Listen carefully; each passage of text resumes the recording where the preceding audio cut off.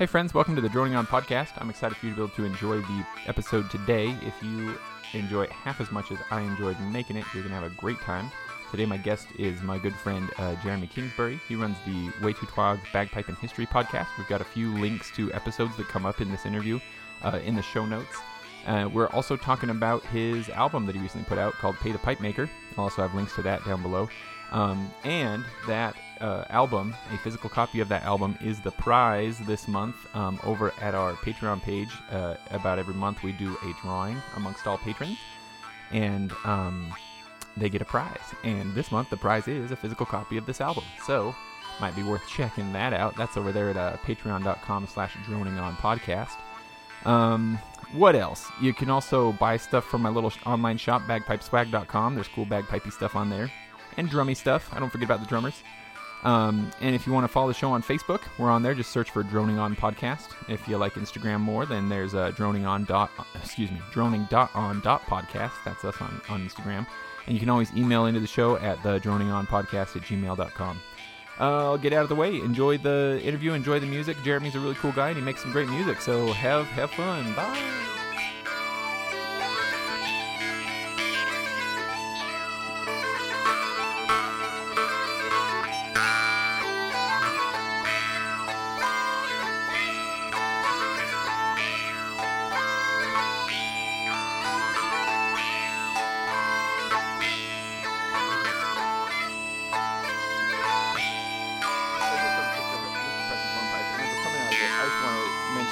As you already know, that my daughter loves this song, and she loves to dance to it.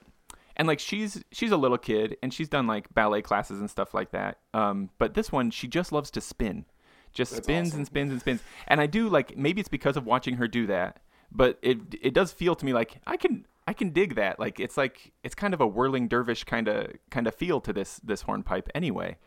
Maybe that's just me, but it does make me think, like, if this child who doesn't know anything of musical genres, etc., feels to stand and dance when this song is played, doesn't that speak to the original intent of this song, you know?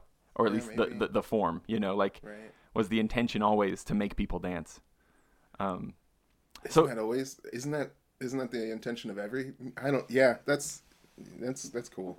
That's really cool. And your daughter has some like dance training too, so it's not like any kid, their default dance is kind of to just spin around in circles for a lot of stuff, right? But, that your daughter has some like classical training, and that is her choice for that tune is kind of That's the thing, yeah. Other songs she does a lot of like sort of the like leap to the side, raise your arms, you know, kind of more what looks like sort of like Western structured classical dance, you know, but this one, nope, it's like right back to the caveman days. She's just spinning. It just feels right. It's the jaw harp that does Maybe that's it. Sure, right? Maybe it's the jaw harp. Yeah. But and actually mentioning the jaw harp, maybe tell me a little bit about the jaw harp. Have you done much like deep thinking about you know, reeds and how they developed and what it's like this like family of reed instruments that you're bringing together with your uilleann pipes and border pipes and jaw harp on this track, where it's almost like grandpa and a couple of cousins all playing together. You know what I mean? No, I hadn't thought about that at all. I feel stupid for not thinking about reeds that way. And like, I think I have a phobia of reeds, like as an uilleann piper that isn't particularly detail oriented. Yeah. My reeds just scare me. Like they're just a thing of mystery. Just pray that they keep working. Right. Yeah. It's like the most, just the most religious I ever am is like, is the reed gonna work another day? And so I hadn't really thought about the relationship. For me, it was all just, you know, it's the time period I'm interested in. Yeah. I like bagpipes. And then I started playing jaw harp just because it was such a common trade item, like in the fur trade, like in terms of musical instruments in North America. It was probably the most common thing. Like I didn't know that. I mean, it makes sense. It's simple and you can put it in your pocket, right? Right. It's like, you know, we used to joke that like jaw harps are to voyageurs what harmonicas are to cowboys, kind of thing. But the thing is too, I think jaw harps persisted even as harmonicas became popular. I think they were still around, and it was kind of a surprise when because I think of jaw harps as such a item of the kind of American and Canadian fur trade. Yeah. It was sort of surprising to see how big a part of Scottish music it was too. But again, it's an impoverished instrument too. So like the big thing, I've got that in Patrick MacDonald's, the essays in front of Patrick MacDonald's collection from 1784 or whatever. The essay mentions that St. Kilda, everybody just sings there, the only instrument they have being the trump or the jaw harp. And, I didn't know that was that when he says the trump that means the jaw harp. Yeah. Oh, I should have mentioned that. Yeah. Yeah. Jaw harps have so many stinking names, right? They do, yes. And some of them I've wondered, like, are we allowed to say that? Is this politically acceptable right. at present? Yeah. The Jew's harp is that's how it shows up most often. I kind of like the explanation. Like, it's such a funny thing too, where people try to figure out what the name meant, and you can kind of hear, like, this is a child's interpretation of another word. I like jaw harp because, like, that's describing sort of what the thing is. Yeah. It's actually not a term that probably was used historically too much.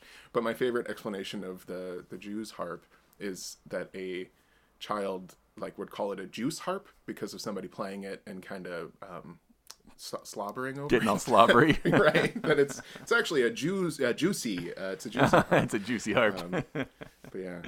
But yes, that's sort of how it started. And then when I realized, like, I bought all these jaw harps that are, look like fur trade ones, so tiny and not really tuned, like Morjangs or whatever. And it doesn't. Do I still have you? Yeah. Oh yeah. I'm just enjoying carry on. Yeah. Sorry, my computer. It's funny. I've definitely heard other guests on the show be like, "Wait, my computer just went to sleep." Yes. Yep. Clean anyway, feed doesn't I keep had it this. active. Right. I had this Jaws harp, and it didn't really play to pitch with any of my pipes. And then after talking with Dave Barrett, who's a cool dude and a piper out east someplace, kind of around Washington, D.C., but he was talking about taking classes with Alan MacDonald and talking about jaw harp, and I was like, "What? I can do this stuff? Like, this is allowable? I can add jaw harp?" And so then I figured out that one of my jaw harps is sort of close in pitch to a whistle I had, and then I just ordered one that was pitched in A. And now at this point, I'm like, I think I got to get a D one too, because the A jaw harp sounds fine with inland pipes so long as border pipes are also going, but like it doesn't sound great if it's just inland pipes and an A whistle and an A jaw harp. But yeah. Well, I didn't know that there was any precedent for the use of jaw harp in Scottish music until I heard you doing it, and so I appreciate the passing on of the epiphany, because it's brought some joy, and that's because of that. So for years I also had just like this little tiny cheap little jaw harp that I thought was all a jaw harp was, Right. And it wasn't until listening to you play jaw harp that I went, oh, that sounds cooler, and started doing some digging. And now I only have one decent jaw harp, but I like it a lot. It is in D, and it rumbles. I love that low sound. Yeah, I went on I feel foolish because I bought a Russian one. I can't remember what they're called. There's like Vargan, is that like, I think is what they're called, Vargans maybe. But it's cool. It's got that big, like, yes, it's like that meditative stuff that people do totally. for like trance playing. That's great. But I used it for a while on like the bonus episode intro stuff, and it shows up on earlier episodes of the podcast. And that once I got just a Morjang an A, I was like, okay, I'm gonna quit playing the Lighthouse. This is not like this sound. That's not really a good folk music sound. It puts me more in the mind of Daft Punk.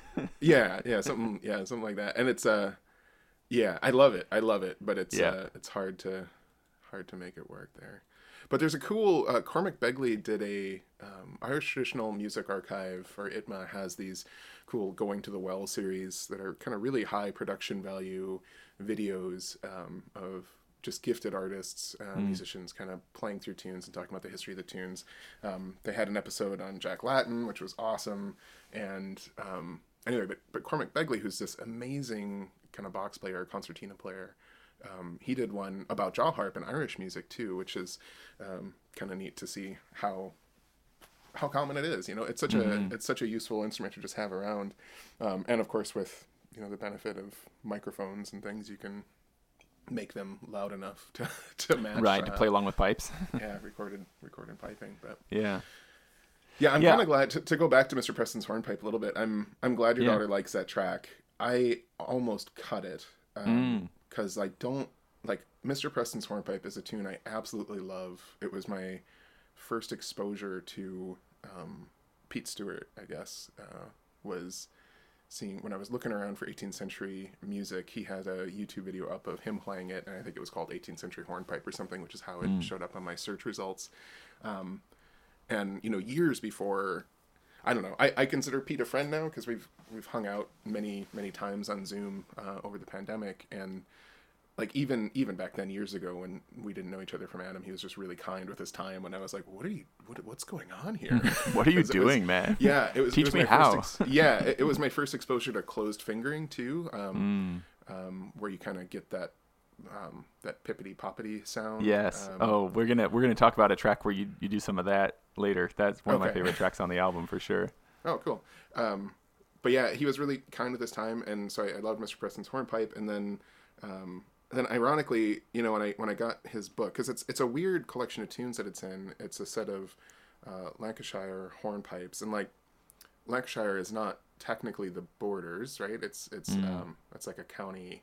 It's a county south of the border, I guess. So it's not on the border of Scotland and England, but the tunes in there are very much like would feel comfortable in that kind of Northumbrian Dixon repertoire, but they are distinct. And like Mr. Preston's hornpipe, I don't think shows up any place except for that collection, or at least maybe not until later.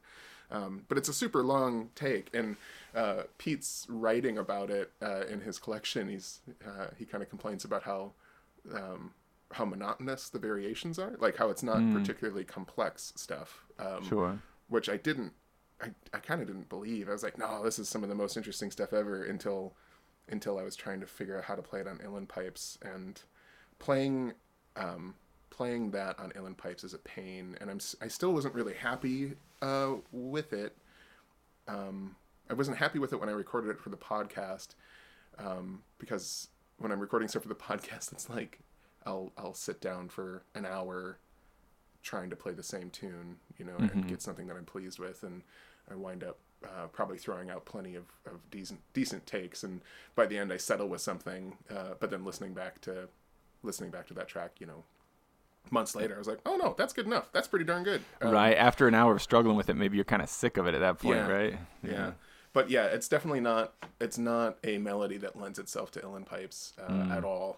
But yeah, I like the tune so much, I wanted to include it someplace. It was important to me, this album was to help offset the cost of getting a set of pipes from John Swain. And specifically, I wanted John Swain pipes because, his pipes are really good they're good, they're great pipes, but they're also kind of affordable, and they very much are part of like English and border piping traditions in terms of what the chanter sounds like, the range that it can do, and the album sales specifically were to help offset the cost of getting an additional chanter from him so that I could play the English style kind of border tunes. Like all of the people, so English bagpipes are generally pitched in G, and it can cause some frustration when you're looking at border pipe music. Like if you're getting a collection of tunes of like, music for border pipes, and it's from an English piper, they'll all be set in G. And if you're getting it from like Matt Seattle's book or something farther north, it's all kind of set in A, and it can really throw you for a loop when you first. You just have to squint and imagine that the notes are one step higher or lower, right?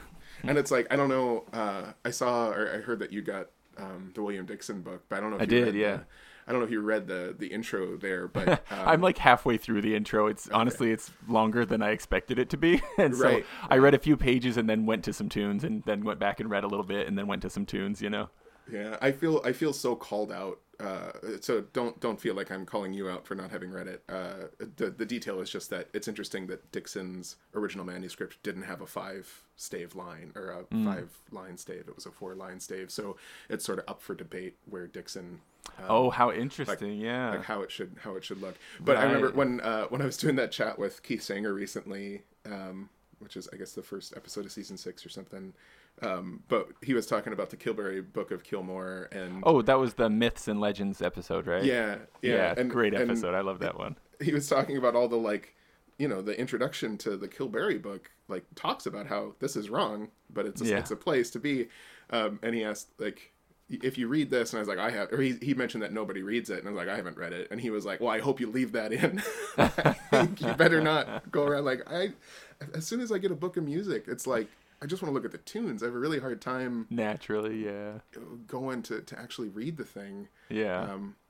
Again, going back to Pete Stewart, he's got some amazing history books on piping and kind of piping in the Scottish borders and England, and but it's just the tunes. I'll read a paragraph or two, and then I'll just let's just go look at the tunes though. Yeah, really good. Anyway, so since this was to fundraise Border Pipes, I wanted to Border Pipes specifically. Yeah, I wanted to include tracks from sort of my heroes in that repertoire and people that had exposed me to it. So I wanted to have a track that, to me, is a Pete Stewart track, even though Pete didn't write Mr. Preston's Hornpipe by any stretch of imagination, but he published one of the easier ways to get it, and that was my gateway to it, which is also why there's an Ian Gelston tune on there, which is Shields Bar. And then the Matt Seattle track, Apple Trees, is Michael Better and Old Gala House. That was all sort of include these things in here so I can have a nod to them. Right. No, that makes sense. Now I want to ask you more about Border Pipe specifically, but maybe we cut to a tune that features them a little bit before talking about them. Maybe track 15, which is that minuet. We're also talking about dancing anyway, so another dance tune.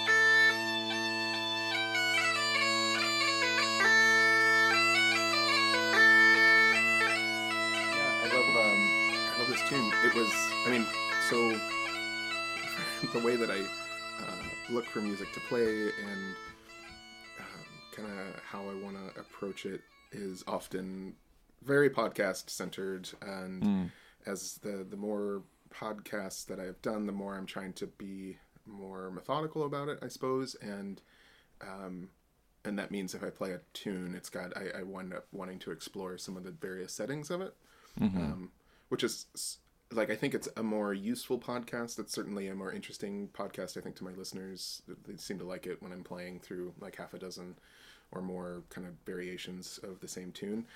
Yes, I remember you doing that with the Gold Ring, and I really enjoyed that. Yeah. It's fun. It's fun, but it's way. I don't know. It's fun for us, but not for you. It is fun for me. I enjoy playing the different settings, but some of them wind up being quite difficult. And it means that I have a very large list of I don't know if I'm ever going to feel like I can quite pull that setting off. Yeah. And then what's the point of doing the episode if I can't have that in there? But anyway, in William Dixon's book, there's a number of tunes. There's not a number, but there are some tunes that don't have concordances that are sort of standalone tunes. And I think that Minuet is one of those, which was, and it's a nice kind of short tune. A lot of Dixon's tunes are very long and quite long in the variations, which also provides its own challenges. But yeah, this tune, I think if I remember the liner notes that Matt has in there, it's sort of bizarre. There's not a lot of minuets in Dixon. Like, this is sort of the only one, I think. And he couldn't find any concordances to it. And it's sort of a bizarre title. That doesn't, it's kind of hard to know where this tune's coming from. But I love it. It's I love that beat to it. It's quite a bit different, I think, than some of the other stuff in Dixon. And yeah, it's good. I haven't done it yet. It's weird that I have started paying really close attention to country dance music in the pandemic, and like I've played briefly for some kind of country dance settings, but just like the fur trade versions of it. So like rather than doing the formal country dancing where I would like watch the band play and people dance, but I wasn't playing music for it. So the only like dance I've played for was a paddle dance, which a paddle dance. Yeah, I don't know if this is a thing anywhere other than that's what they do on your birthday, right? Right. No, the paddle dance is so it's supposedly, I'm not sure who cooked it up or when. I've seen it in reenacting circles and at like Franco Manitoban communities doing it, so like Métis folks and things like that too. But it's like you have a person. There's one person that has the paddle, right? So there'll be like a woman with a paddle, and then two men will dance for her affection, and then she will hand the paddle to the one she doesn't want to dance with, and then those two just kind of do their own run dance through the line of men and women that are waiting. And then the guy that's been rejected, he has the paddle, and then two women come and dance for his attention. So it's kind of a nice, like, you've been rejected, but now you get to select the power choice. And those dances are always just like, you can play whatever you want and just do it forever. And am I imagining? Should I be imagining like fur trade just got off the river with a bunch of beaver pelts, so it's a boat paddle, or should I be imagining more like it's a canoe paddle? It is a canoe paddle. Okay, so it's not like some dainty ping pong paddle. We're talking a full on canoe paddle. Okay. Yeah, it's generally like the ones that I remember. It seems like we're trying to use an avant paddle too, which is the kind of long paddle on the front of the canoe.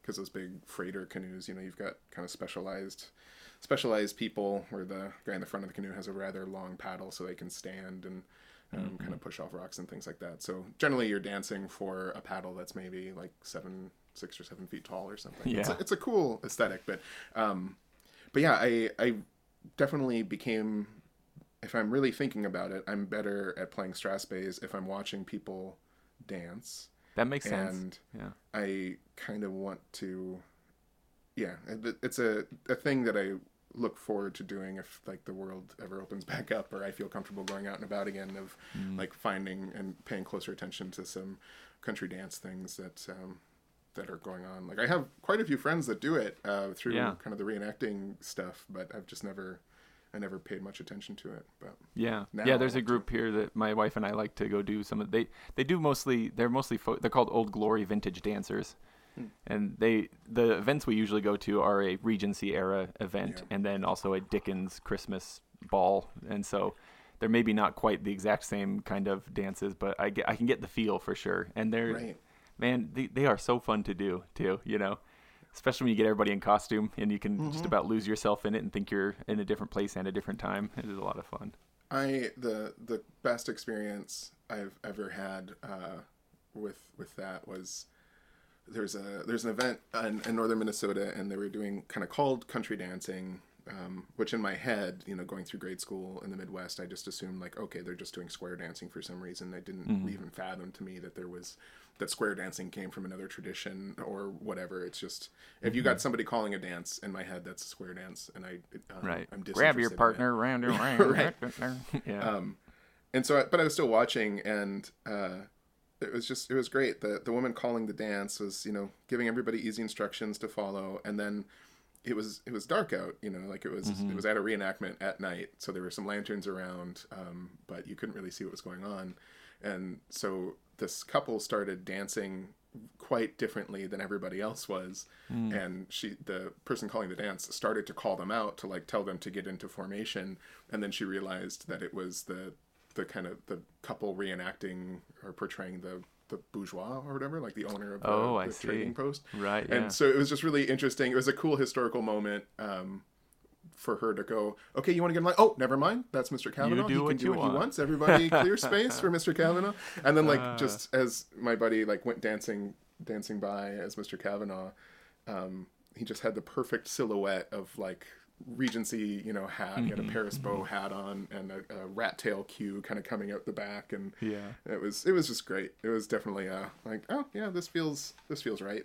This feels like the way that class worked back then. But no, that is awesome. And I was going to ask you about border pipes specifically. I'm still going to, but right now I feel like I'd rather ask you to give me just a little. We talked about it a little bit before when we talked, but we're talking about reenacting and looking through archives of music and different centuries of the past.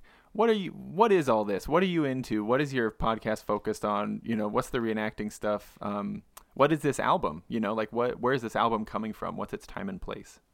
Yeah. So I have found myself kind of obsessed with the 18th century, I guess. So it's a really interesting time and place for looking at archive stuff. There's you see such a golden age, kind of the first big mass publication of music and books and things of that sort. So that it means that there's a real robust archive of things to look at. So it's possible in a way that it's quite a bit more work to do 17th or 16th century music history. It's certainly doable, and there's printed material for then too, but maybe not as big a body. What's that? Maybe not as large a body of work to go through. Which in a way is nice too, right? You can just, if you just got a bunch of Playford stuff, you can kind of play all the printed music for the 17th century and feel like you did it. There, I did all 100 years. It's done. Yeah. What are some 18th century landmarks for people listening? If it's hard to place, just based on numbers, what's going on in the world, or at least in the Western world at the time? Everything. No, this is when it all took off. Yeah, it's it's an era of conflict, but it's also so I guess benchmarks, right? The middle of the century, for people interested in Scottish music and history and stuff, 1745, right, is the Jacobite Rebellion. It's kind of the last Jacobite rebellion. There's an earlier one in 1715, and these attempts to kind of put a Stuart king back on the throne of England and Scotland, and that winds up playing a huge part in our mythological understanding of piping. There's this whole myth of bagpipes being outlawed after Culloden, which, again, please, that didn't happen. And but it's a good myth, but it absolutely didn't happen. And call out to that. I'll put a link to that. Go listen episode. To that long episode. There's I think pretty early on, Keith does a really good job of pointing out all the ways where it is obvious that didn't happen. Yeah. So anyway, that's an important benchmark. Even though bagpipes weren't banned, the kind of failures of the Jacobite Rebellion did have a big effect on music. The clan system was sort of canceled or not outlawed, but it ended. The way the clan system had worked before had ended. Something that I think Americans don't understand is that the Stuarts actually were some of the first people to put limits on powers of chiefs and clans to kind of make sure that they had all the power, right? Because a clan chief is essentially a king in his own country, so that's a threat to you as a king, right? So you want to stop that kind of power and authority. So the Stuarts have been trying to limit the power of the clans for a generation before the Jacobite rebellions. But anyway, with the end of the clan system working as it had, you all of a sudden didn't have wealthy courts that could sustain pipers, and kind of music wound up shifting as a result of that, where you still had people performing for wealthy folks, but it wouldn't be the same thing. And there's also going to be some pretty big disruptions to over the next century, from the 1740s on. There's going to be some pretty big disruptions and depopulation of small villages and communities as chiefs and landlords decide that it's more profitable to raise sheep rather than have tenants that are farming and doing that sort of thing. So people are being evicted from their homes, and if they can, moving someplace else. But so that's gonna be some pretty big disruption. Which, but again, that music, it's really to call out another episode. But towards the end of season 5 of the podcast, Barry Shears had a long talk. So much of Barry's work is looking at like we know where all these like hereditary piping families went. Like this seems like, oh man, the hereditary Canada. pipers died. Like no, they just moved to Nova Scotia and kept going in a lot of ways. So. That was such a good episode. I'll put a link to that one as well. I listened to that one twice, like in succession. Like I finished it and was like, "Wow, that was great!" And I just went right back into it again. Yeah, Barry's so great. But yeah, so it's and his collections of tunes are phenomenal too. For the same thing of like finding historic tunes, and he does a good job of listing concordances and things too. Play it like you sing it is next on my list of collections to get. Even just the title, but hearing him talk about that, just like the value of like. This is music, like I like his sort of philosophy. Yeah. Get it now. He's out, right? Like there's copies floating around. But so it's in 2 volumes, right? The first volume is all history and photos, and the second volume is some history, but mostly the tunes. Mm-hmm. And, so the second volume, he is out of copies. And you can still see a couple places where they've got like stockpiles, but before this episode goes, you should buy it. Yeah. Good to know. Noted. I ordered a copy from like someplace in Arizona. I'll see if I'll send you the link if you can't find it easily, but yeah, it's great. I'm hoping he'll do a reprint, but I kind of don't think he will. But yeah, it's good stuff. Anyway, so yeah. What?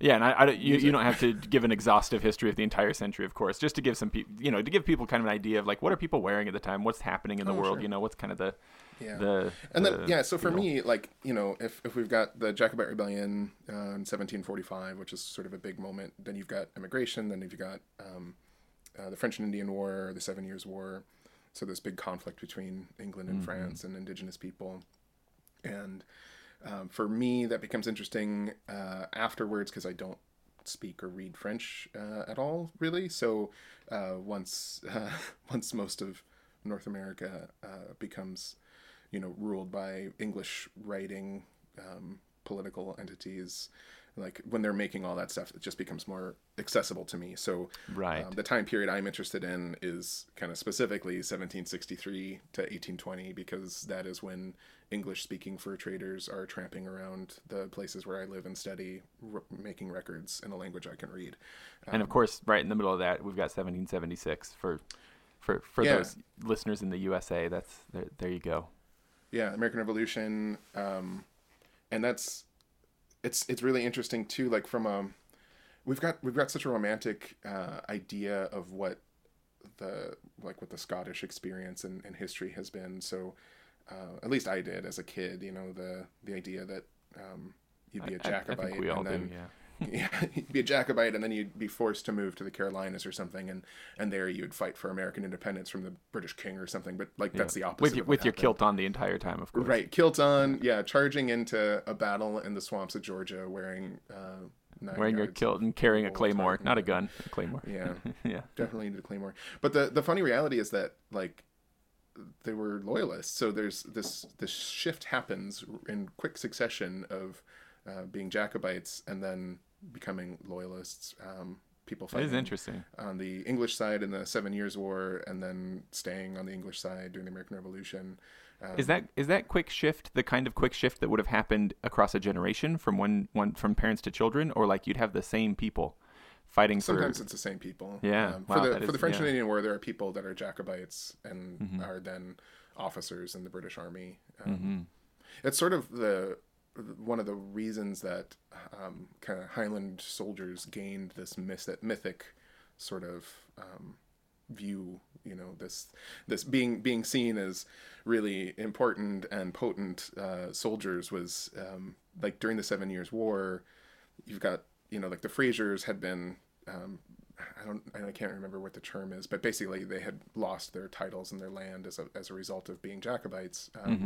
And then, so during the 7 Years' War, they formed a regiment, the 78th Fraser Highlanders, I think, is what they're called. But they come over and fight a bunch of battles in North America. And, General Wolfe is in charge of the British forces I think for the entirety of the American campaigns. And Wolfe was at Culloden on the English side, on the government side, and supposedly kind of hated the Highland regiments. And so he would always send them in first, like, okay, cannon fodder, we're going to get rid of these Highlanders one way or the other. And then the Highlanders kept winning those encounters that they were supposed to be slaughtered in. And so they started to have this sort of mythic quality. And even while, even when it was still technically illegal to like carry swords and wear tartan, it became fashionable to have a Highlander show up to your parties in England, in London. Right. So very different kind of exoticizing of the people that may have been the boogeymen. Just a few years earlier.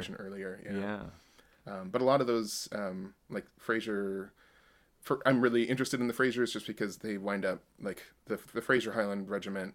A lot of those guys got land grants in upstate New York, and that's where like them and their kids wound up kind of living, and then their kids wind up being fur traders, but loyalists that wind up moving to Montreal like during the revolution, during the Revolution period, and kind of switch gears to running the fur trade out of Montreal rather than Albany or Schenectady. But and you've spent a significant amount of time embodying a fur trade person. I guess, yeah. So aside from reading about it, you're living it as much as one can. Yeah, I was really into reenacting first the Jacobite Rebellion and then the French and Indian War as a kid, and kind of as I got older, I had a moment when I was 18 where I was like, this is childish stuff. I'm gonna leave this behind. Like it had weirded me out. I had started doing Jacobite reenacting as a kid, living in Wisconsin, and I pretty quickly realized that there wasn't actually a lot of Jacobite history in Wisconsin, so I should maybe look to more local stuff. Sure. And there also isn't honestly a ton of kind of French and Indian War history in Wisconsin either, but that was closer than Scotland, so so I started doing that and kind of fell in with a group of people portraying Ojibwe warriors. Didn't think terribly critically of that at first.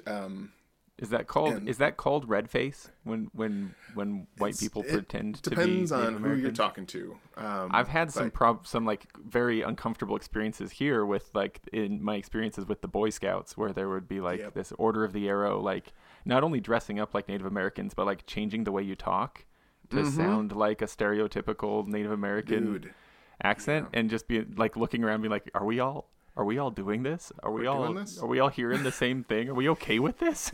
Yeah, you're not. You shouldn't be. I wanted to when I did the. I don't know. I had already become disillusioned with portraying a Native person, and I think I did it for like 2 years. Yeah, maybe less. And we're talking like I was 11 and 12, and then I got weirded out. So like the loophole always is you say, well, I'm a captive. Actually, I'm white. There but you I was, go. Kidnapped and raised, There you go. which is sort of whatever. It's not really any better. And I just kept on distancing myself more from it. And but I think I had kind of quit doing the Native as a like pretending to be Native thing. I started taking Ojibwe language classes, and like actually I think that's what it took, like being a preteen hanging out with Indigenous people, being like, oh, that's icky, that thing that we're doing is maybe a little bit icky.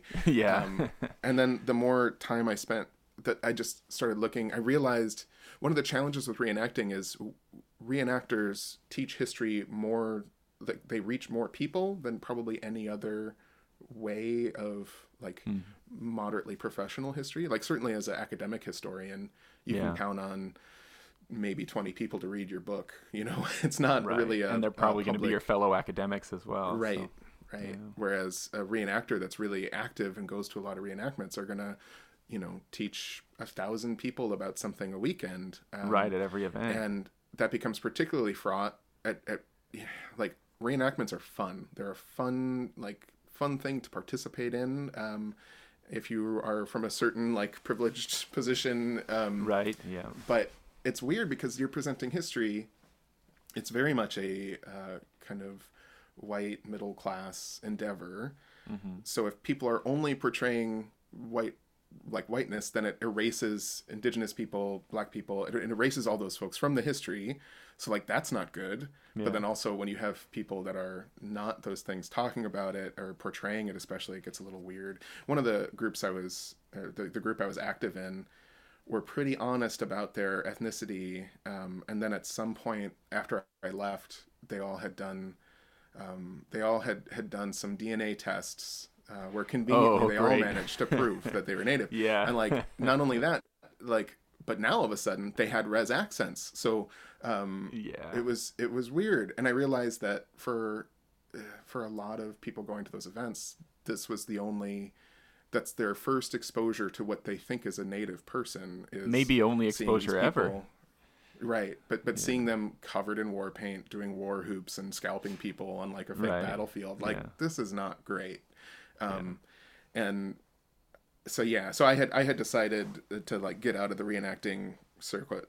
Like I was done with it, and then I got a job doing it. So, but not a job as reenacting as a native person.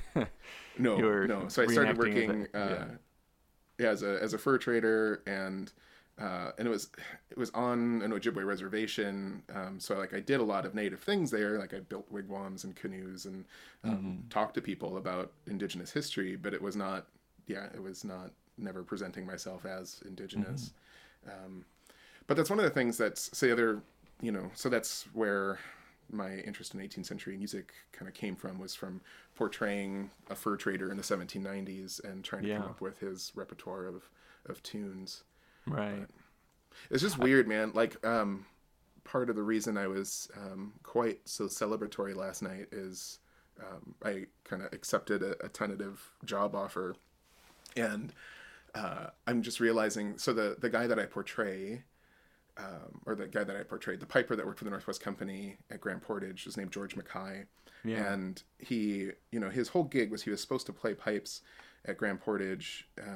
On Lake Superior for the summer rendezvous, kind of the summer get together of all these fur traders and the resupply session. And then when they found out that I'd been kind of imagining him playing like as they like cleaned the pelts after they came in after a day's work kind of thing, not so much as like a gathering. That makes sense though. Well, he wound up doing that too. Like, okay. The funny thing about George is that so we only have any account of his life from Hudson's Bay Company records and a couple Northwesters. So there's these two main fur trading companies, the Northwest Company and the Hudson's Bay Company, along the Canadian border. Then there's some American ones too, but they are really insignificant at this in that 1790s period. They kind of come and go and don't make nearly the money that the British companies are making. Anyway, so the Hudson's Bay Company was way better about record keeping. The Northwest Company like actively destroyed their records a number of times to keep them out of Hudson's Bay Company hands. So we don't have a ton of information from Northwesters. But there's a couple Hudson's Bay Company posts that were established seemingly purely to spy on Northwest Company stuff. Really? And kind of...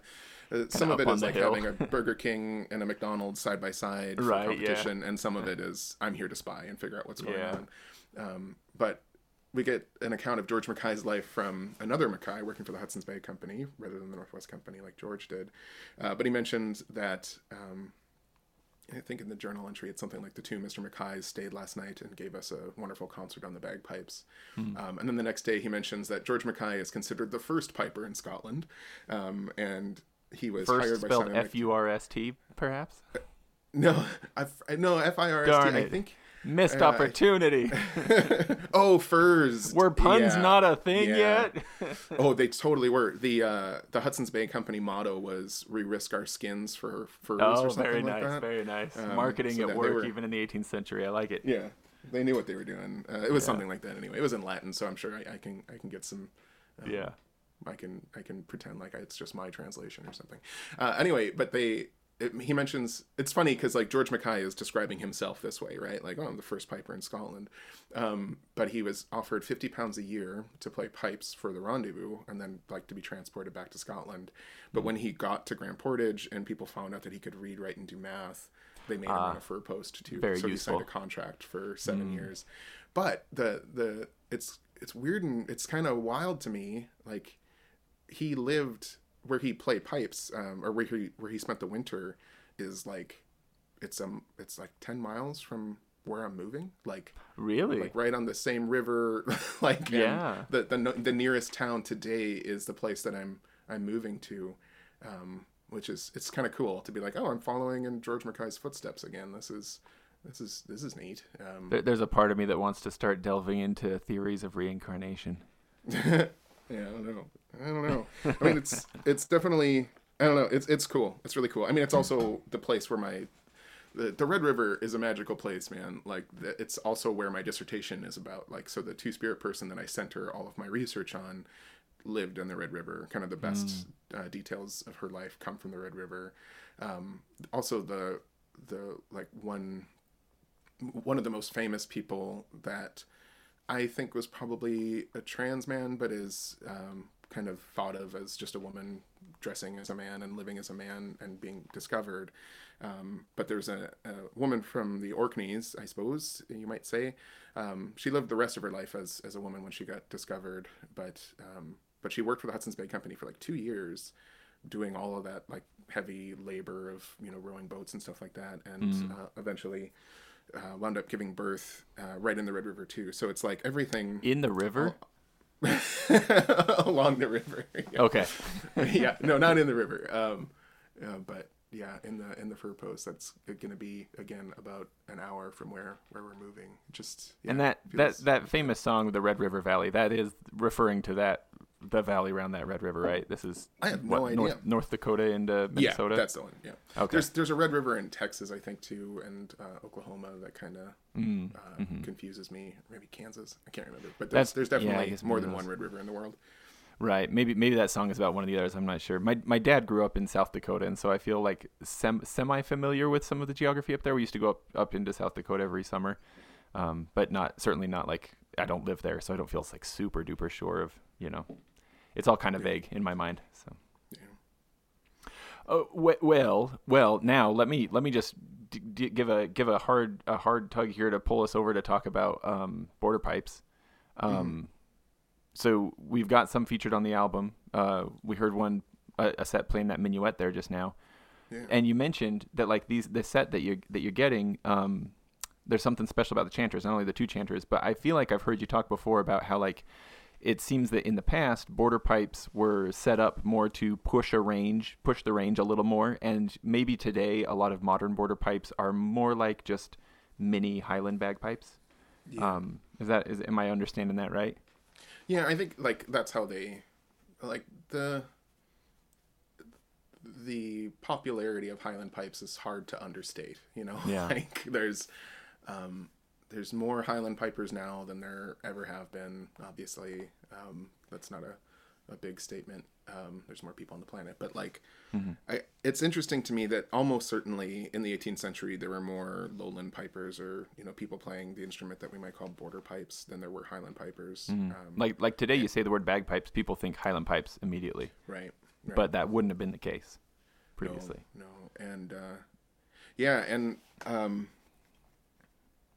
yeah, so they're so I think that Highland piping repertoire and style kind of won out, that wins the choice. And for pipe makers that are trying to make a living making their instruments, you kind of wind up you wind up adjusting to what people want. And so if you're making a set of pipes that can pinch up easily to the second octave, so you get like an octave and a half, then like that's not a benefit. That's not a good thing for somebody that is a Highland piper that goes in and starts playing, because you've got to be a little bit more delicate. We're kind of used to setting up our Highland pipes so that they sound optimal at like the most, like the high pressure volume, right? Where and a consistent pressure all the way through, and that pressure is going to be pretty hard. And if you go into border piping that way, you're going to wind up kind of squealing into the second octave pretty regularly on your B's and your C's, if that's how you set up the instrument. So over time, my understanding of it is just the way that pipe makers were making the chanters and making the reeds kind of shifted more to cater to people going in with that Highland piping style. And at this point, we're like 1 or 2 generations in of people that are learning from people that made that switch. I think that's sort of how it works. That seems to make sense. I'm hoping to do some interviews with pipe makers shortly here and kind of see if my understanding of that chronology is right. Yeah. Well, one can imagine, Highland pipers going, I want something a little bit quieter. I want something I can play in the kitchen. Oh, you make border pipes, make me some. Hey, these squeak too much. And then the border pipe maker going, these Highland pipers. All right, fine. Yeah, I'll make you a tiny Highland pipe. And then, a generation later, it's like, that's just what it is. Right. Well, and it's also like, it comes down to just reed too. I think it's mostly about reed making, but it might not be like the pipes that I'm using on this album are Nate Banton border pipes with a reed made by Will Woodson. And Nate doesn't make his stuff to go up. Like that's not how he makes his chanters anymore. And so yeah, I'm not sure if we talked about this already, but I asked, I think when I started playing, I realized I could get a high B, and I sent a message to Will Woodson saying, hey, I've been getting a high B pretty reliably here. Is there like a different fingering I should be using to get high C, or is there a way to do that? And Will just said, it's not even supposed to be able to play high B. Right, really. that's right. Yeah. The amount of pressure you'd have to put in order to get a high C would be hard to muster. Yeah. But I did do it. I did manage to squeeze a high C out of there, but it's sort of like, I got high C's out of it as like a crossing note or as a grace note, but not really a sustained melody note. I'm going to put a link in the show notes to another of your episodes where you just talk about the experience of playing high Bs on Highland pipes. Just because I think it's really exciting, and I know that it's new to me. I know it's not new to everyone, but I want all my friends to know about it, so it's exciting to have more notes to work with, so. Well, it's been fun. I love every time you post a video of like, here's another high B. I'm getting there, man. I'm going to master it someday. I've got big plans. But it's weird how much, like, I don't know. I feel like this might be the moment where it sticks, but, this isn't new. Right. People used to play high Bs pretty regularly. And then, that went away as being like a regular thing. But again, Barry Shears points out, like, I think most of the chanters that exist that have the crease in the back, right, little notch back there. I think a lot of those come from Nova Scotia, where people were using that method to kind of pinch up to high B. But I don't know. It's funny, like when it first clicked for me, I felt like I was inventing a new thing, or something like that. Even though like it was pointed out to me that it was possible and how to do it, it still felt like, oh my god, this is this amazing thing, right? And wanted everybody to know about it and try it out. And then every so often, like Mike McNitch, who is I'm not sure, he's a really good piper and used to work as a pipe maker. I'm not sure if he still makes pipes or not, but he, for years apparently, like touring around, he would, like, part of his sets would be talking about high Bs, trying to get people to play high Bs, like on gigs in Scotland, and it just doesn't go anywhere. People aren't interested in that. But the way the internet works now, maybe. Yep. That's the thing. I have seen, I again, maybe it's just that I haven't been looking in the right places, but I feel like just over the course of the last year, that recently, I've seen it popping up on Instagram. Yeah. Seemingly organically. Like, I'm not going looking for it. I see somebody going, hey, look, I just figured out how to play high B. And I'm like, I don't know. I have no idea who this person is. And so, awesome. Yeah, I messaged, I'm not sure if we're talking about the same person, but you messaged me her video on Instagram, and then I Jenna Bagpipes, Yeah. And it was wild, though. Like, we just messaged. It's like, what got you excited about, or how'd you start doing this or something? Right. And it was, I think she came to it from Barry, like, some stuff that Barry Shears. Oh, she's Canadian. That makes sense. Yeah. Yeah, she's in Montreal, and so like she knew it was possible. Of course, because of course only people in Canada can know about Barry Shears. right. Yeah, there's me making a connection that doesn't need to be made. But yeah, it was really cool to see that she was doing it. But I don't know. I was hoping I was hoping to get a sponsorship or something from McCallum to like make a chanter that specifically worked for it. Like more than a chanter, a reed and chanter combo, because it's every time it's sort of a nightmare to like source a reed that works well in this hardy chanter that can sound good and also pinch up and also be kind of around B flat for everything I want it to do. Right, you're kind of Frankenstein's monster in your setup there, aren't you? Yeah, maybe maybe a little bit, but so I don't know. We'll see. Everybody I asked either didn't respond, or McCallum at least was kind enough to be like, no. But McCallum is the only one where I actually had their email from other correspondence I'd had with him. Everybody else I just used their entry their contact us thing. Yeah. I was hoping I could get Hardy interested, since I'm using a Hardy chanter now to do it, but they didn't respond. And the Elevation chanter guy too, I thought maybe, but again, he might just be busy with his move too. That's right, he's doing that move.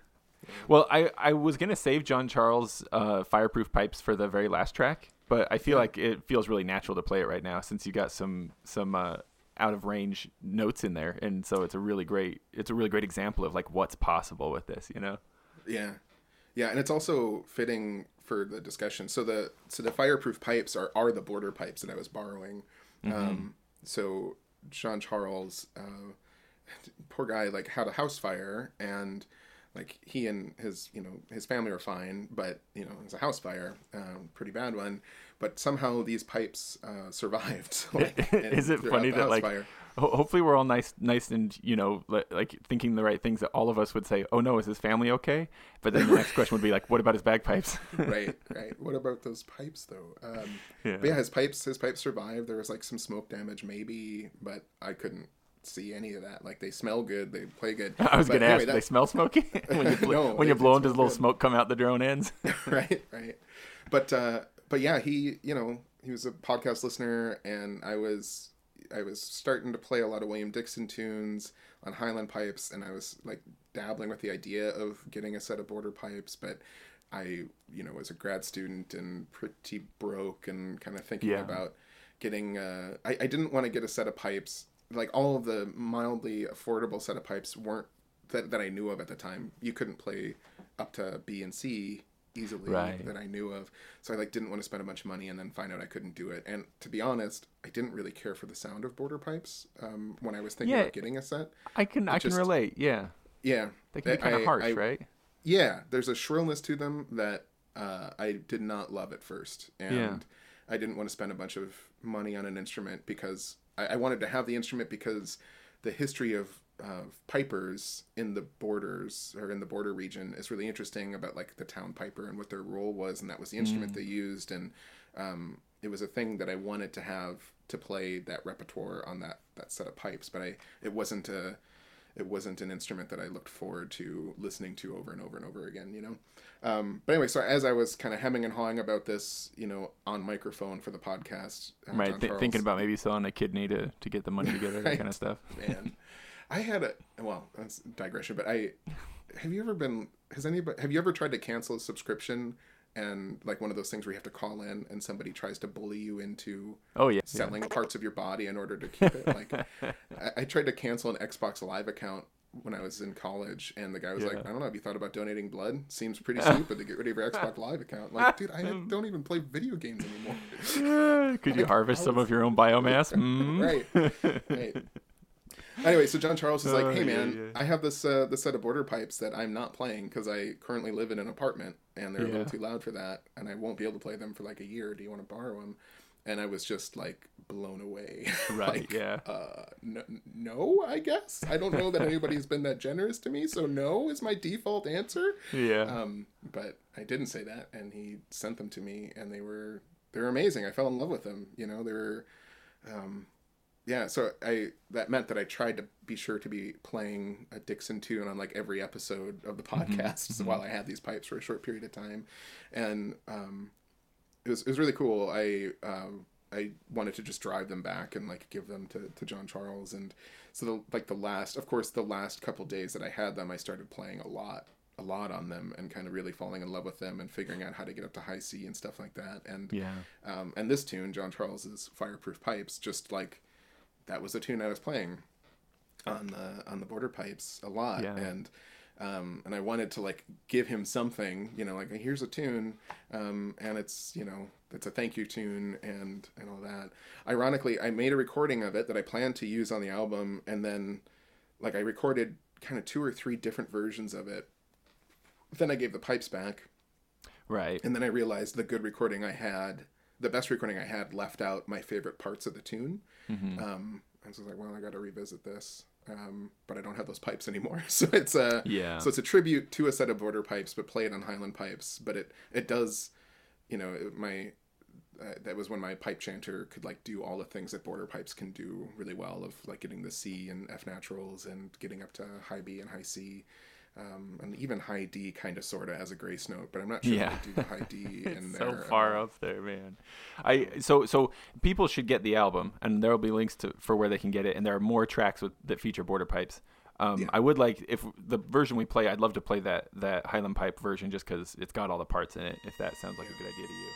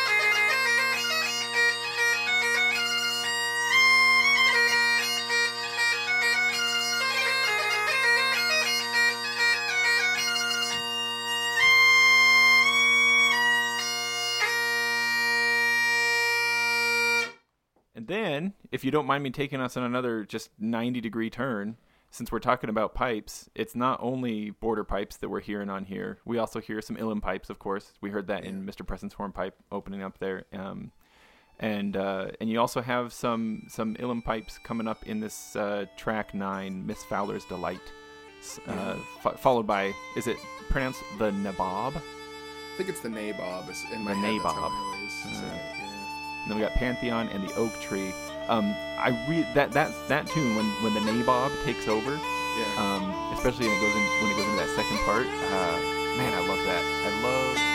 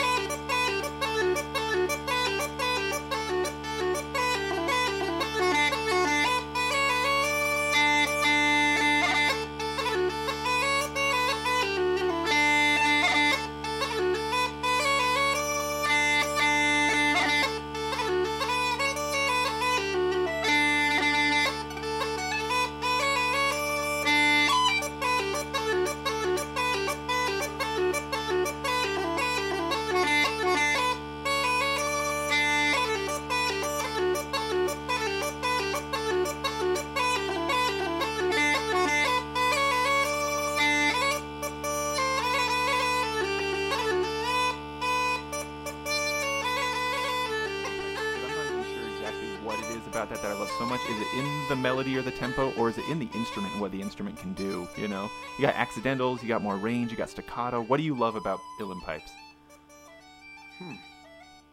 I mean, everything. Yeah. Like the tone of them. I really. Yeah. I didn't realize how important the tone was to me until I saw somebody complaining about the tone of uilleann pipes. I was like, they're nuts. Like that's right? the best part, man. Is sort of the tone of them, and that like that honking, that growling kind of low D, that bark is so satisfying. The possibilities are really nice. The fact that they are challenging is kind of satisfying about them. Like there's a sense of accomplishment, and like I maybe had this with Highland pipes years ago, but I haven't. At this stage in like my Highland piping, if a thing is too hard, I just don't do it anymore. It's like not worth the. Like I'm pretty good at Highland piping, and so most of the stuff that I'm looking at for like 18th century tunes don't present much of a challenge. Like it's pretty satisfying to like play a tune, and you know sometimes it's tricky to pull it off, and that can be satisfying when you have like a really good take. For me, but with uilleann piping, there's like not only is the melody something new to like learn, but like the way that you're going to approach it, what kind of embellishments you're going to do, because I'm still learning how to do embellishments on uilleann pipes too. Like there's a sense of discovery for them that I don't have anymore with Highland pipes, which I guess is why I got so excited about high B's and high C's and Highland pipes, is it was sort of doing the same thing. I'm like, I can do this? I had no idea. It's something new after years of kind of not having a ton new. That, like, of course, one should always have the attitude of I'm always learning, right? But you know, you kind of hit the bottom of the barrel, and you can improve on the things you've already learned, but it's not the same as learning new things. If right, you know, right, yeah. But yeah, I think that. The ability to craft a more complicated piece of music with pipes, and especially lately I've been playing regulators more. Regulators are really hard to record, especially with my setup right now, because my chanter is quite a bit softer than the chanter that I got with the set of pipes that I play. So like my regulators aren't particularly well balanced anyway, but the one regulator that works the best is the loudest one, and it pretty much always blows out the mic level. It's all you can hear. Recording. Yeah, and so it's hard to make it sound musical. And I try to like I've allowed it to not be perfect for the sake of the podcast, but for recording an album, it's sort of trickier to feel comfortable doing that. But it's reassuring to listen back and realizing that this is not a new problem. Like you listen to the old Black Cylinders or whatever, like the best Dylan Pipers, right? Like some of those, Seamus Ennis, Willie Clancy, Leroy Elson, like all those guys, when they're playing their regulators, pretty often that's all you hear. Like the regulators overpower the chanter, and it kind of maxes out the recording in a way that is not pleasing to the ear. But it's sort of like, well, no, that's it. Like you feel like you're really just listening to the music rather than a highly polished thing, you know. Though if you want a highly polished thing, you gotta ask that Patrick D'Arcy what his sound guy did to capture, because that Wallop the Spot album that he has, that I only discovered thanks to you. Like he's a great piper, of course, but part of the thing is like, what how many microphones did the sound guy have on this set of pipes? You know, it seems like it's sort of normal to have two, like to have a mic for the chanter and a mic for the drones and regs. But I don't. I tried that, but I don't have two of a similar enough microphone for that to really work. Like I've got a compressor and a condenser or whatever they're called. So I think that didn't really work. The mechanics of the regulators, is it basically like if you've got a drone, like your typical Highland drone, the full length of it is going to play a D or an A or whatever it's supposed to play. Right. And then the regulator is a lever that when you push down on it, it opens a hole further up the drone. And so then the sound is coming out, you know, on a shorter distance. And so it's making a higher sound. Is that the mechanics of how it works? No, that would be, that would work. But you'd lose that low sound, huh? It's way worse than that. It's so much worse than that, James. Because like the regulators are basically three more chanters, because they use a double reed rather than a single reed. Oh, do they? I didn't. Yeah. Oh, I didn't know that. So their default. So when you're playing a full set, like the regulators are off basically until you hit the key, and then that turns them on. Yeah, that's the only thing that'll let the note out. But since it's double reeds again, it's just like, how much more time do we spend messing with a double reed than we do with our drone reeds? Right. You know? Like it's it's got to make pressure fickle... nutsy too. Yeah. Yeah. Like, so getting your regulator set up and getting them comfortable in the environment, and like your chanter reed is going to change pretty quickly from like the surrounding environment because you're playing it constantly, but your regulators only play, you know, unless you're playing them a ton, you're going to be hitting them fairly sparingly, so they're going to change slower than the chanter does. So as your chanter is kind of flattening out or whatever, your regulators are staying sharp and not adjusting as fast, or vice versa. I still have I can never remember. I had to write on my tuner, push in to flat or to sharpen or something like that, because I can just never. It doesn't. This is the black magic of drone mastery or reed mastery, right? Just trust the wizards in the ivory tower. Take your pipes before them when you need help. That's pretty cool. I mean, I love the sound. It's tricky. I've watched a lot of uilleann pipers playing, you know, and it's like watching the heel of their hand, you know, rhythmically hit or push down and stuff. But yeah, that's I never knew that. That is interesting. Yeah, it's kind of, it's funny because it's hard. It's hard, especially when you're first coming to uilleann pipes. You want regulators so bad because you see everybody do them. It's such a robust part of the sound. Yeah, that chord accompaniment, all that stuff is so cool that you want it, and then you get it, and you're like, oh, I shouldn't have done this to myself. Like, because you almost always get them before you should. Yeah. And then, like, I kind of wish I had not gotten a full set either, because, like, a three regulators is a beast to figure your hand around. I kind of, like, the thing about, if you have one regulator, I don't think they're that hard, because, you know, you don't have to be terribly precise in your hand placement. Oh, sure, you can smash it down and you're going to hit it. Yeah. And not hit other things. Right. And then two regulators, which is sort of the norm for a lot of people. Like, there's a lot of very good uilleann pipers that use a 3/4 set. And there too, it's pretty easy to, like, choose one key at a time. But when you got three, it's like, there's always, it's really hard to, like, hit a single key unless you're playing on the bass, the one that's closest to your hand. Right. It's a little tricky. I've got to think that, like, this is just like accelerated road to carpal tunnel and like cysts in your wrist and all kinds of problems. Just watching people like keep your fingers where they are to play on the chanter, and then doing this like lateral movement with your wrist to use your wrist almost like a dexterous digit of its own, you know. Yeah, I don't want to think about that. Oh God. Like, do you have nightmares about hand problems? Always. Like, oh man, yeah. I talked to Camille about this too. That like I feel bad about this because I don't want to cheapen the suffering of people who the challenge that people who like lose their legs, for example, have to go through. But I've done the calculations in my head, and I'm like, my functional hands are about the last thing I would want to give up. Like, right. I give up a lot of other bodily functions before I would give up functional hands. And I have so many friends who suffer from focal dystonia as well, where they've got all the digits, but the digits won't do what their brain want them to. Oh man! And it's the stuff of nightmares for sure. Yeah, it's terrifying. Yeah.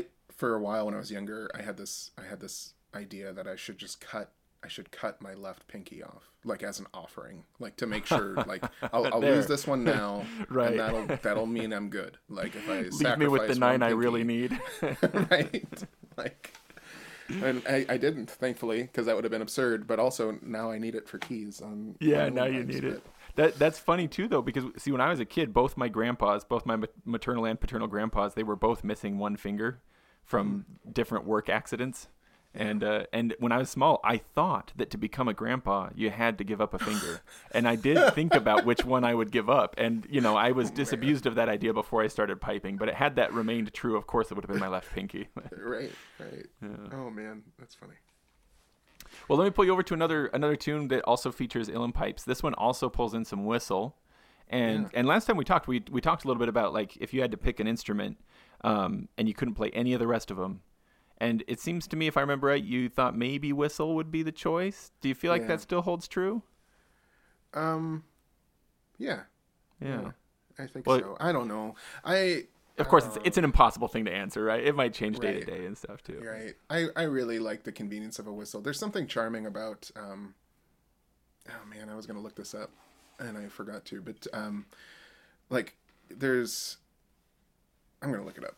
Yeah, no problem. And I'll cut out silence too. And I can also vamp for just a sec. I can tell you what we're going to listen to is track 11 on the album.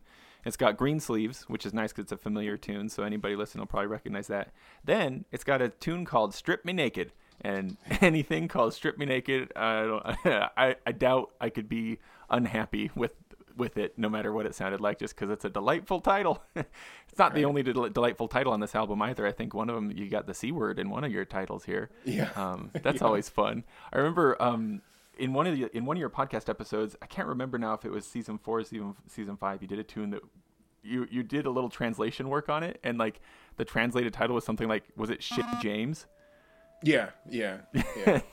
And I immediately thought, I've been using this Nomer of Piping Jim as like my bagpipe, like my email signature for customers and stuff. I'm like, very tempting. There's historical precedent to change this to Shitty James instead.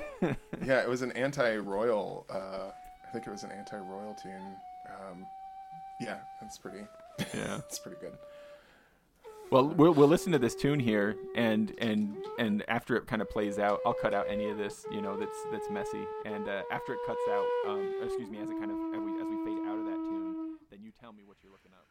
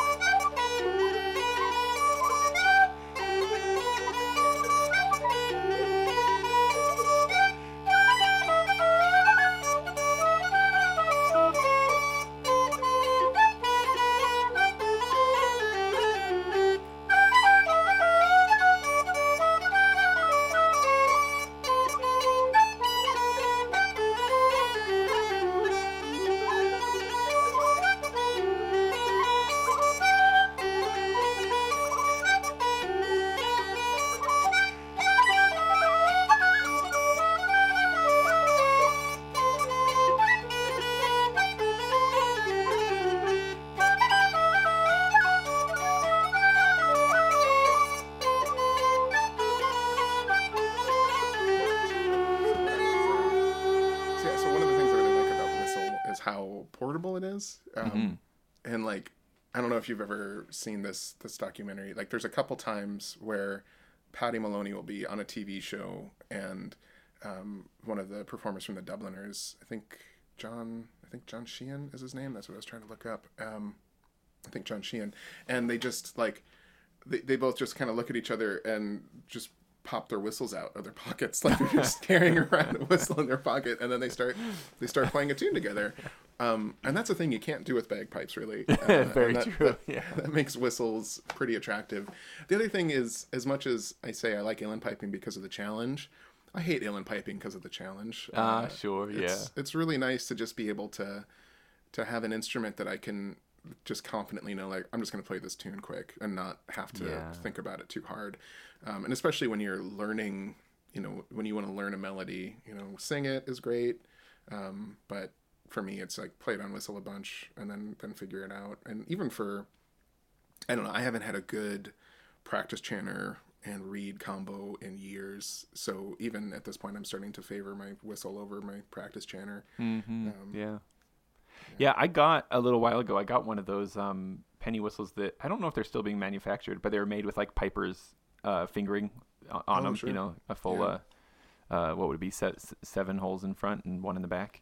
Yeah. And it was fine, but like I'd already been playing whistle for a little while, so pretty quickly it felt like, I'll just play the normal whistle. Right. But I have been thinking about it with regard to my kids. I got my 2 oldest practice chanters, and I'm kind of using them as guinea pigs to like try to figure out a good way to teach little kids how to play practice chanters. That's cool. But I am also starting to think like maybe I should just get them whistles, and maybe that's the way to start them. It might be more intuitive for a kid, and it might be less frustrating. I don't know. It's so much louder though. That's true. More painful for me and my wife, that's for sure. Because the one thing a whistle does really well is play a super loud note you didn't intend it to.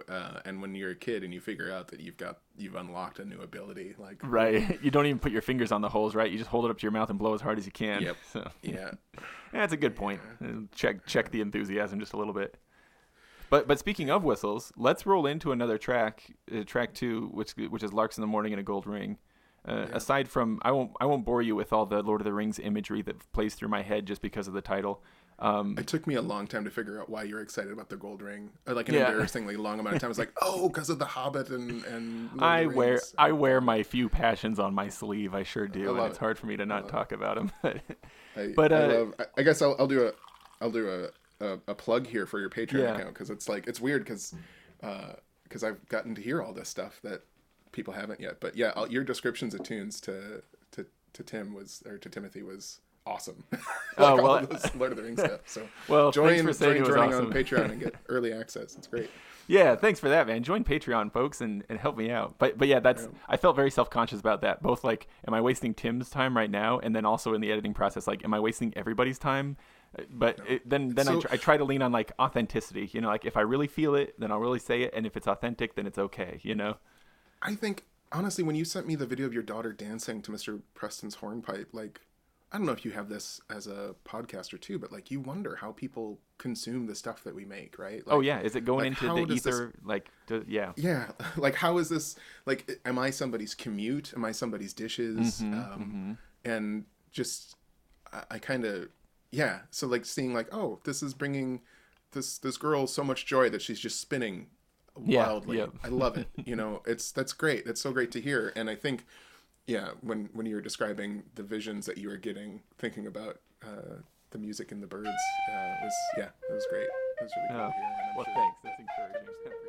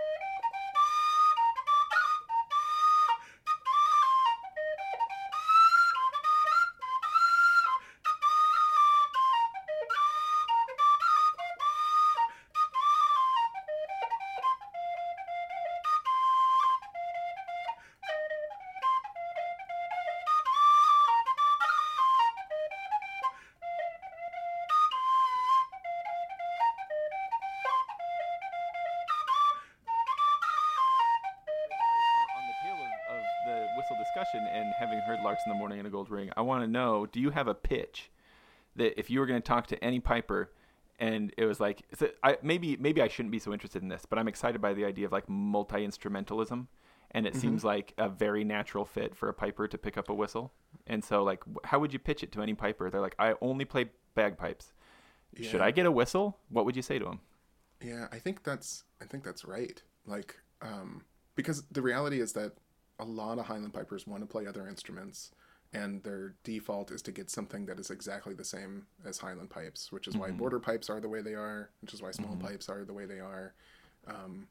And that's fine. You're playing another instrument. There's different challenges and things to learn, but like whistle is actually different. Like it's similar enough where you don't have to relearn something completely, but it is different. And I think it will help you playing an instrument that is noticeably different from your main instrument has got to help you realize the possibilities of your primary instrument too, right? Like the reason we bend notes on Highland pipes is because of a piper being jealous of a fiddle or something, right? Like totally makes sense. Yes. Like, I want to be able to do that too. Oh, I can do that. Yeah. And the whistle does the same thing, right? Like you realize that vibrato is something that you can do on Highland pipes when you play on whistle more and realize like how effective that can be. And I don't know. I mean, it's all horribly bad habit stuff that if you're really into competition and can't disconnect the two things, that can be bad. But I'm a big fan of not competing, so like, I'm not that was another thing on the chat last night. And like I totally agree with the line of thinking, like let's stop beating the musicality out of the music, and of course there's value to each thing and stuff, but when you brought up on that chat last night, when you said something about like now I can't remember exactly what you said, but it was to that too, and it was like competition potentially ruining music, even though it maybe preserved it in some way, and like kind of it led into the discussion of like how these older collections of tunes, like it was what's written down is only one way it might have been played. It would be played a bunch of different ways, and I just kind of laughed and like, yeah, Jeremy would say something about competition ruining music, Oh man, I don't remember a lot of things I said last night. It wasn't like harsh or anything at all, Yeah, I remember saying something about doing it different, and the guy that teaches bagpipe performance at Carnegie Mellon was the one that said, well, yeah, but don't do that if you're gonna compete. You can't do that. Well, again, different strokes for different folks, right? Different focuses, right? It's something that really frustrated me even before I started doing the podcast, was how, like, if you wanted to change it, everybody that wants to change how Highland piping works, you have to first win all the medals, and then people will listen to you. Like, that's the case with Alan McDonald. That's the case with Barnaby Brown, like Matthew Welch. Even like you don't get to, your opinion doesn't matter unless you've already won in the restrictive system that we're all kind of living through if you want to compete. I felt a little bit that way when some of Fred Morrison's tunes started getting through into competition circles. Like it's like these tunes have always been great. So why did this have to happen, for this additional attention to be focused on them? Yeah. But yeah, so I don't know. So whistles, I think, treating bagpipes as a musical instrument rather than a tool for competition and band stuff is, I think, easier if you play other instruments and take those lessons to it. And it's harder if you want to, if you just want to play another instrument so that, you can have a easier to play set of bagpipes, which I think is why a lot of people go to small pipes. But the irony here is that a lot of people that make small pipes are making them for Highland pipers, and they make them way harder than they need to be. Right. Way catering to the players. Yeah. Right. The first set of small pipes I bought took more energy to play than my Highland pipes, and I was I was so disappointed. Like I wanted a set of pipes that I could play when my cheeks went out, from Highland piping, and then and I didn't think to get a bellow set, and I got a set of Shepherd small pipes. They're like Highland Musette thing, and it was like, oh no, this blows my embouchure out faster, like even faster. They make them with a smaller blowpipe too, right? So you have to like purse your lips even tighter. Yeah, smaller blowpipe, and then it was interesting. I traded that set of pipes to a guy for the set of Denny Hall small pipes that I play now, which are way easier to play.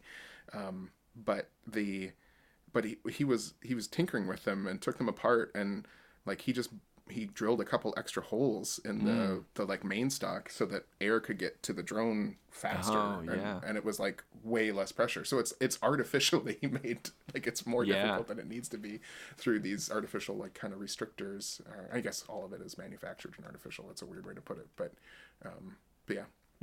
Anyway, so what you mean is clear. Yeah, I see what you mean. Yeah. The first set of small pipes I ever had, I actually altered to make them harder because I was coming off of Highland pipes, and I was like, I keep blowing these reeds out, and so I extended some tubes and made the reeds harder and stuff to make it so I could just keep playing at my Highland pressure. Huh. Yeah, it's weird. So weird. That was years ago. I've since seen the light, but that was. Well, it's like one of the I don't listen to I don't listen to Piper Dojo terribly Andrew Douglas, often. But when I do, I'll like go in fits and starts. For whatever reason, like it just doesn't get served up to me on my podcast app or whatever. I'm listening to too much other stuff and I miss it. But one of the things I really have enjoyed when he does these long form conversations, he did a couple of those last year, and like there's a big part of it that is this idea that you have to play a hard reed to get good tone or to be a good piper. If your reed, if somebody comes and plays your pipes and they can do it easily, that somehow reflects poorly on you. Like it's got to be hard, like this weird masculinity thing attached to it. And like, no, you can make good music with a easier reed. It's not required to be busting your gut to do it. But that was made really clear to me a few years ago. Speaking of reenacting, there's a sort of like 4th of July time semi reenactment like fair kind of thing that happens at a park that's just a half block from my house every year. Okay. And a friend of mine and I went and played pipes there, kind of as a side attraction, and I was just busting my guts. I hadn't been playing for a while, and I had a new reed in, and it was just killing me. And we were taking turns doing solos, and I was dying, and so he was like, play on my pipes. And this friend of mine, Zach, who I've mentioned before, who passed away a little while ago, he easily the best piper I've ever known personally, competing in grade 1 and stuff, just really, really good. I blew up his pipes, and it was like playing a practice chanter. It was just smooth as butter, like so easy. And I had to back way off, so it took some adjustment, but it felt so easy. And that was when I was like, if a piper who's this good has his own setup to be like this, then why am I, giving myself a hernia, Right. And like to some degree, it does require a skill set, right? Because then it's delicate. So if you blow too hard, it's harder to keep it steady. But you can develop that skill set, and it opens up sort of like more freedom for quicker fingers and for maybe more mental freedom too, just to think about your music instead of surviving. Right. Well, I mean, so much of it is like you play better if you're more relaxed, right? Like if you're not death gripping your chanter, and if you're not, having to burst blood vessels in your arm to pull the thing down. But well, I don't mean to just make you muse on non-pipe stuff, but it's related to. I'm thinking like we're probably reaching a decent episode length here, especially once I cut in the tunes themselves. So I'm thinking maybe we could go out on track 18, Little Bower. Which had now I suddenly can't remember. Is it singing only with drones, or does the border pipe chanter come in as well? It comes in afterwards. Yeah, it does come in afterwards. I sing the song and then play it on chanter too. And you've done this before. I remember in an episode, one of your podcast episodes, you sang the words for I think it was a Pibrook, wasn't it? Macintosh's Lament. Yeah. That changed that tune for me. Hearing not only having, it's not the same to just read the lyrics, like hearing it sung and then going into the pipe music, it changed it. And so I wonder if I could get you to, pontificate a little bit more about why does it matter to sing pipe tunes? If there are lyrics, do the lyrics matter? Because it also occurs to me, you mentioned in another episode, there was that tune, the goats, the night we had the goats. Like my sister-in-law brought this up just a little while ago. I watched a little concert that was happening. Oh, I can't remember now where exactly it was. But it was a small piper and an uilleann piper and I think a fiddler / flautist. And my sister-in-law had watched it as well, and she texted me afterward, and she was like, there was this one tune that was just beautiful, and it was like putting me in the mind of like, Ireland and like just like lovely images. It was so pretty. And then they said what it was about. It was about a cat trying to decide if it was going to go in or out of the back door. And it was like if I'd heard those words in Gaelic, I would have thought that they were like some deep, beautiful wisdom. But knowing the translation ruins the song. And so, like, what is it? Does it matter? Is it always good? Is it sometimes bad? Tell me about like why it matters to sing pipe tunes. Yeah, I think so. With Macintosh's Lament, that really helped to understand, that it's a lament, and how it works. And that tune in particular is a keening tune, right? So it's like it's one of the older pibrochs probably, and is kind of part of this funeral tradition of like having people kind of wail and sing these laments at the graveside. And for me, like, I kind of had the same experience that your sister-in-law had of like hearing somebody sing in Gaelic just always sounds mystical and magical. And sometimes the funny, I mean, it's kind of great that it's about a cat coming and going, right? Like, yeah, it kind of speaks to the sense of humor that people have too, right? Which is nice. But the lament, yeah, that Macintosh's Lament tune hits hard, like it does, actual. yeah. It was sort of the hardest cut that I made on the next album. Was like, I got to cut this out. It's too long, and it's a lot of. It's then I go into like just playing it as a pibroch, and yeah, my wife recommended. She really liked Mr. Preston's hornpipe, which is why it became track 1. And she really didn't like listening to Macintosh's Lament, which is why it got cut. Yeah, wow, she likes my singing okay, but she's like, this is pretty sad and long. I don't know. It's like, yeah, maybe as a single, huh? Maybe release. Yeah, maybe as a single. Maybe. Yeah. But yeah. So I think it's good to know the whole story, right? Like it's okay. It's okay not to, like your sister-in-law's not wrong. Where like, well, knowing the story can sometimes ruin it. Yeah.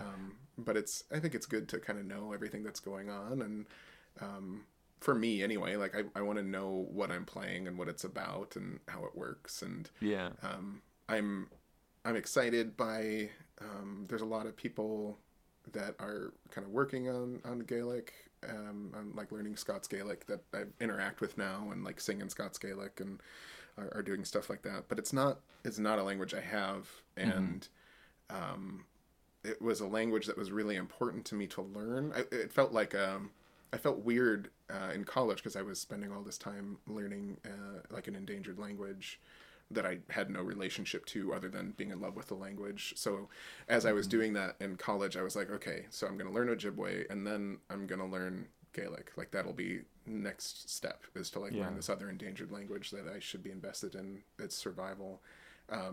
And then I found out that like whatever genealogy, your ancestors and all that sort of is a mixed bag of like, this doesn't really matter. Like I'm not Scottish. I'm an American that happens to have an eensy little bit of Scottish ancestry. But I realized that like my Scottish ancestry were Scots, like not Gaels. Like they would have spoke Scots and not Gaelic. So my motivation to like, I'm going to go to Sabalmor Osteg and, learn Gaelic kind of went away. But mostly, anyway, so singing Macintosh's Lament, it was important to me to like sing it in English rather than try to figure out how to sing it in Gaelic, and because it means more to me to know what those words are, and to me as well, because that's my native language as well. And so like, I'm sure if you'd sung it in Gaelic, it would have been beautiful. But the thing that happened in me that changed that tune for me going forward wouldn't have happened if I hadn't understood the lyrics. You know what I mean? Yeah. It's also really interesting to me. I don't know where you stand on Pibroch, James. It seems like sometimes you talk about it as the dumbest thing ever, and sometimes it seems like you maybe are coming around to liking it. And yes, I just want to be totally honest that like, because I feel like some people are very hipster about it. They're like, oh, I love Pibroch. Pibroch is the best thing in the world, and I'm like, okay, no, that it's boring. Don't try to, but some people talk about it and it's like, no, I can tell that this person really does love it and they understand the form, And so I just want to be totally honest. Like, I do feel like I've been converted to it and I do love it. I still don't understand it well, but I want to be totally honest. I used to have no use for it whatsoever. Right. Yeah. The interesting thing to me about the song version of Macintosh's Lament is the song is like the third variation, like the melody that you're singing is actually it's like the third variation of the Pibroch. So it's not even the ground, which is where I would have assumed the melody or the song would be, is in the ground, but it's kind of interesting that it's the third variation to me. It was all, Have we talked about that? How that was like my favorite tune, like in my childhood, No, don't my think favorite so. my favorite tune was Androch Big, and I didn't realize it was a pibroch. And when I started playing it No. by Oh, that's ear, right. Yeah. somebody was like, "Oh yeah, that's a cool tune. You're playing pibroch." I'm like, "No, pibroch's dumb. It's boring. Yeah. This awesome song from Brother." Yeah, we talked about this about Brother. You did Yeah. mention it. Yeah, Yeah. that's right. I haven't had the same experience. I wish that I'd had a pibroch embedded in me somewhere and then was able to rediscover it, but no. Sometimes it's taken work. But honestly, like when I was like a preteen, my dad was really into reggae, and I didn't love reggae. Like he was into it enough that he'd taken a semester off school and gone to Jamaica for a music festival and stuff like that. Oh, cool. And as I was transitioning from preteen to teenage years, like I wanted to like the music that my dad liked. Maybe because of our rocky, maybe our relationship was rocky otherwise, so I wanted to have something Sure. in common, you know. But I remember like making myself listen to reggae like it was work, you know, Sure. and it eventually clicked. And today, it's certain like I mean, it's one of my very favorite genres of music, you know. Yeah. And I feel like I'm experiencing the same sort of process with Pibroch. Like I want to like it, and so I am going to listen to it and read about it, and especially hearing it sung and hearing it with orchestration backing it up, things like that help me a lot as like kind of crutches to get into the sort of what you might call the plain vanilla of just a pipe playing. Have you listened to Alan McDonald's album? It was God, what is it called now? You should check it out. Anyway, I feel like I've seen some of his stuff on YouTube. Yeah, he put on an album. Barnaby Brown and him kind of worked on several things, and kind of the goal is to change, or not change, but to kind of honor the older style of playing pibroch. And so he's got this album, which the name escapes me completely right now. Well, yes, I did just look. Yeah, I've seen a video of his on YouTube where he's got like a choir backing him up doing pibroch. Oh, cool. But yeah, I've got him all Googled up right now, so I'll find his album. Dace Trim or something like that. Anyway, but he sings it. He sings the grounds a lot, and then transitions into piping, and it's a really good way to like hear pibroch a different way and enjoy it.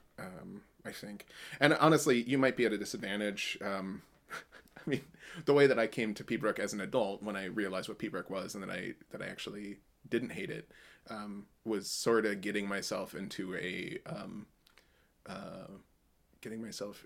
compromised state, I guess is how I could describe the amount of whiskey involved. But you know, my only really, option there is like sleep deprivation or something. Right. So, but that really helped to like really to kind of treat it like a trance. But I think there's a reality where the way that pibroch is performed, I really like competition pibroch, like the way that it's played. I maybe like it more than some of the more historic ways where it was like played a little bit faster. And so I wish that there was a way to do competition style pibroch, but where you could choose the variations you wanted and not have to play the thing from start to finish. Because I don't think people did, you know, when pibroch was at its finest, I don't think that there was it wasn't the norm, or it wasn't required to play every variation, you know, like you kind of it was a list of things to choose from, and maybe you wanted to progress through these movements, like that's definitely potent, you know, like to play everything, but I think it would be just as potent to do like, well, here we'll do the thumb variation and then the tarlua. One of my favorite things to do is to play a tarlua singling and then the crunlua doubling, and like not go through the exhaustion of doing a tarlua singling and doubling and then a crunlua singling and doubling, because those parts are almost always identical except for the embellishment. It's like, well, why are we doing this? Yeah, let's just make a crunlua is more, especially when each is repeated. It's like we're gonna basically do this 4 times, really. Yeah. You hearing this guy? He's still doing this. Yeah. But it's like it's funny, you know, that Timothy that album of, you know, the birds, like the Desperate Battle of the Birds is one of my favorite pibrochs to play, but it's also the one that you will get yelled at for the most because it sounds like you're tuning, like yes. it's like there's one of the variations you're just holding a high A basically, and then you drop in the melody notes almost like grace notes between a held high A. I know exactly the kind of playing you're talking about. I have heard that. Yeah. But I love it. Like if you're into it, if you're like, if you're feeling it, it is really powerful. And especially like the high notes, that high A note meant something to pipers and to listeners historically. And like one of the things in the intro to William Dixon's book is Matt kind of talking about, I think that's in that book, where he kind of talks about somebody playing the high A a certain way, like that was sort of a rock star note. And in Pibroch you kind of see that, where very rarely do you get a high A in the first ground, like it comes in as a variation later, but you don't have it. So like tunes that use a high A feel more impactful. So like Lament for the Children is this kind of horrifyingly sad tune, and it starts with a high A in it, and it's like, okay, we're in some full on like potency. Like that, this tune is going to be so potent that McCrimmon was like, we're putting a high A right now. Like, I'm too sad to wait. I'm too sad to build to this. This is starting. Right. It's going to open up there. I love hearing Lament for the Children with that opening when someone's got their chanter set up so they get that scratchy high A. Yeah. I kind of miss that. Like, I think it's hard to do that and do the high B stuff at the same time. All musically. So that's one thing that I've definitely been like, maybe I should have two chanters going so I can. Yeah, you just need a couple chanters, man. Yeah, I mean, I've got them. I just never have more than one going at a time, right? Right, get them both set up. Yeah. Well, let's go out on Little Bower.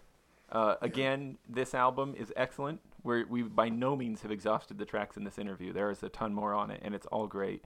This is also the giveaway for the Patreon folks this month. So everybody who's a patron, I might bend the rules a little bit, Jeremy. If you win the copy of the album, I might do another drawing to see who else could win it instead. That's fair enough. Yeah, that's fair enough. But links to where you can buy it down below, and where you can hop on the Patreon as well if you want to try your luck at winning the copy that I've got here sitting in front of me. Anything else you want to say about Little Bower before we go into it and fade out? It's a great tune. It's a great collection of music. So the words, this is actually the same place where I got the words from Macintosh's Lament that we talked a lot about. This is a P-Rock episode now, James, sorry. No. But yeah, so this is a collection of tunes from, I think, around 1812. And interestingly, the guy who collected these tunes, I think he taught Sir Walter Scott music. Like he was, he had some role in like educating Sir Walter Scott. So there's kind of a big, interesting music collection. But yeah, lovely stuff. He had a lot of tunes from the Borders, and again, because I wanted this album to be more Borders centric, that's why it's in there. But, yeah. Oh, will you walk the wood, lady, or will you walk the lea? Or will ye gae to the little bower and rest a while with me? The dew lies in the wood, Douglas, the wind blows on the lea, and when I gae to a little bower, it shall not be with thee. The stag bells on my hills, lady, the hart but on the hind. My flocks lie in the border dale, my steeds outstrip the wind. A day blast on my bugle horn, 1,000 times the call. Oh, gae with me to a little bower, who can leave the fall? Do you mind when in that lonely bower we met at eventide? I kissed your young and rosy lips and wooed you for my bride.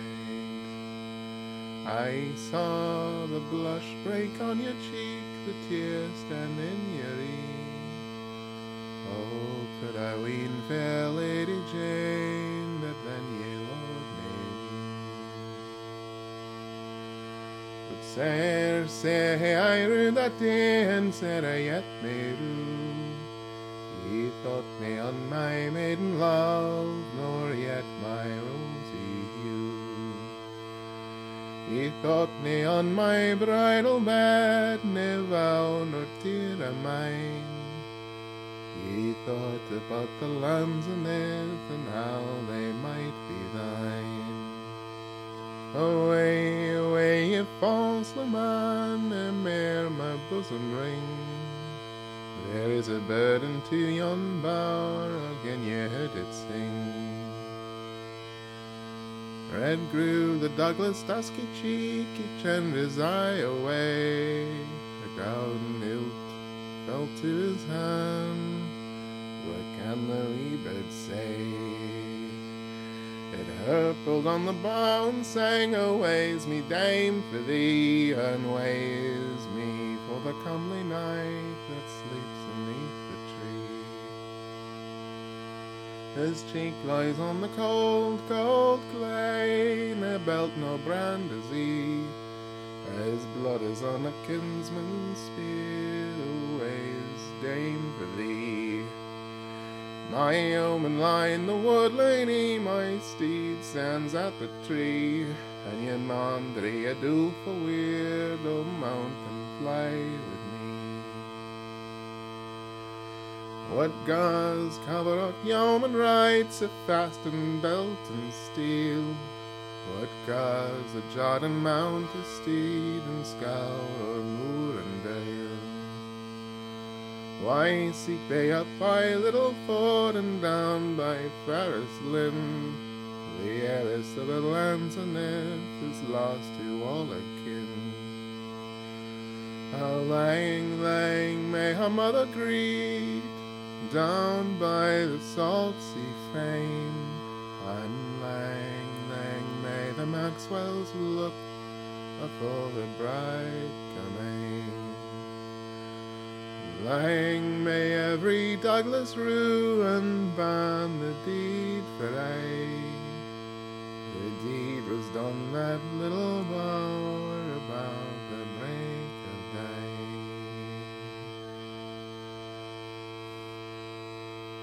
Oh, will you walk the wood, lady, or will you walk the lea?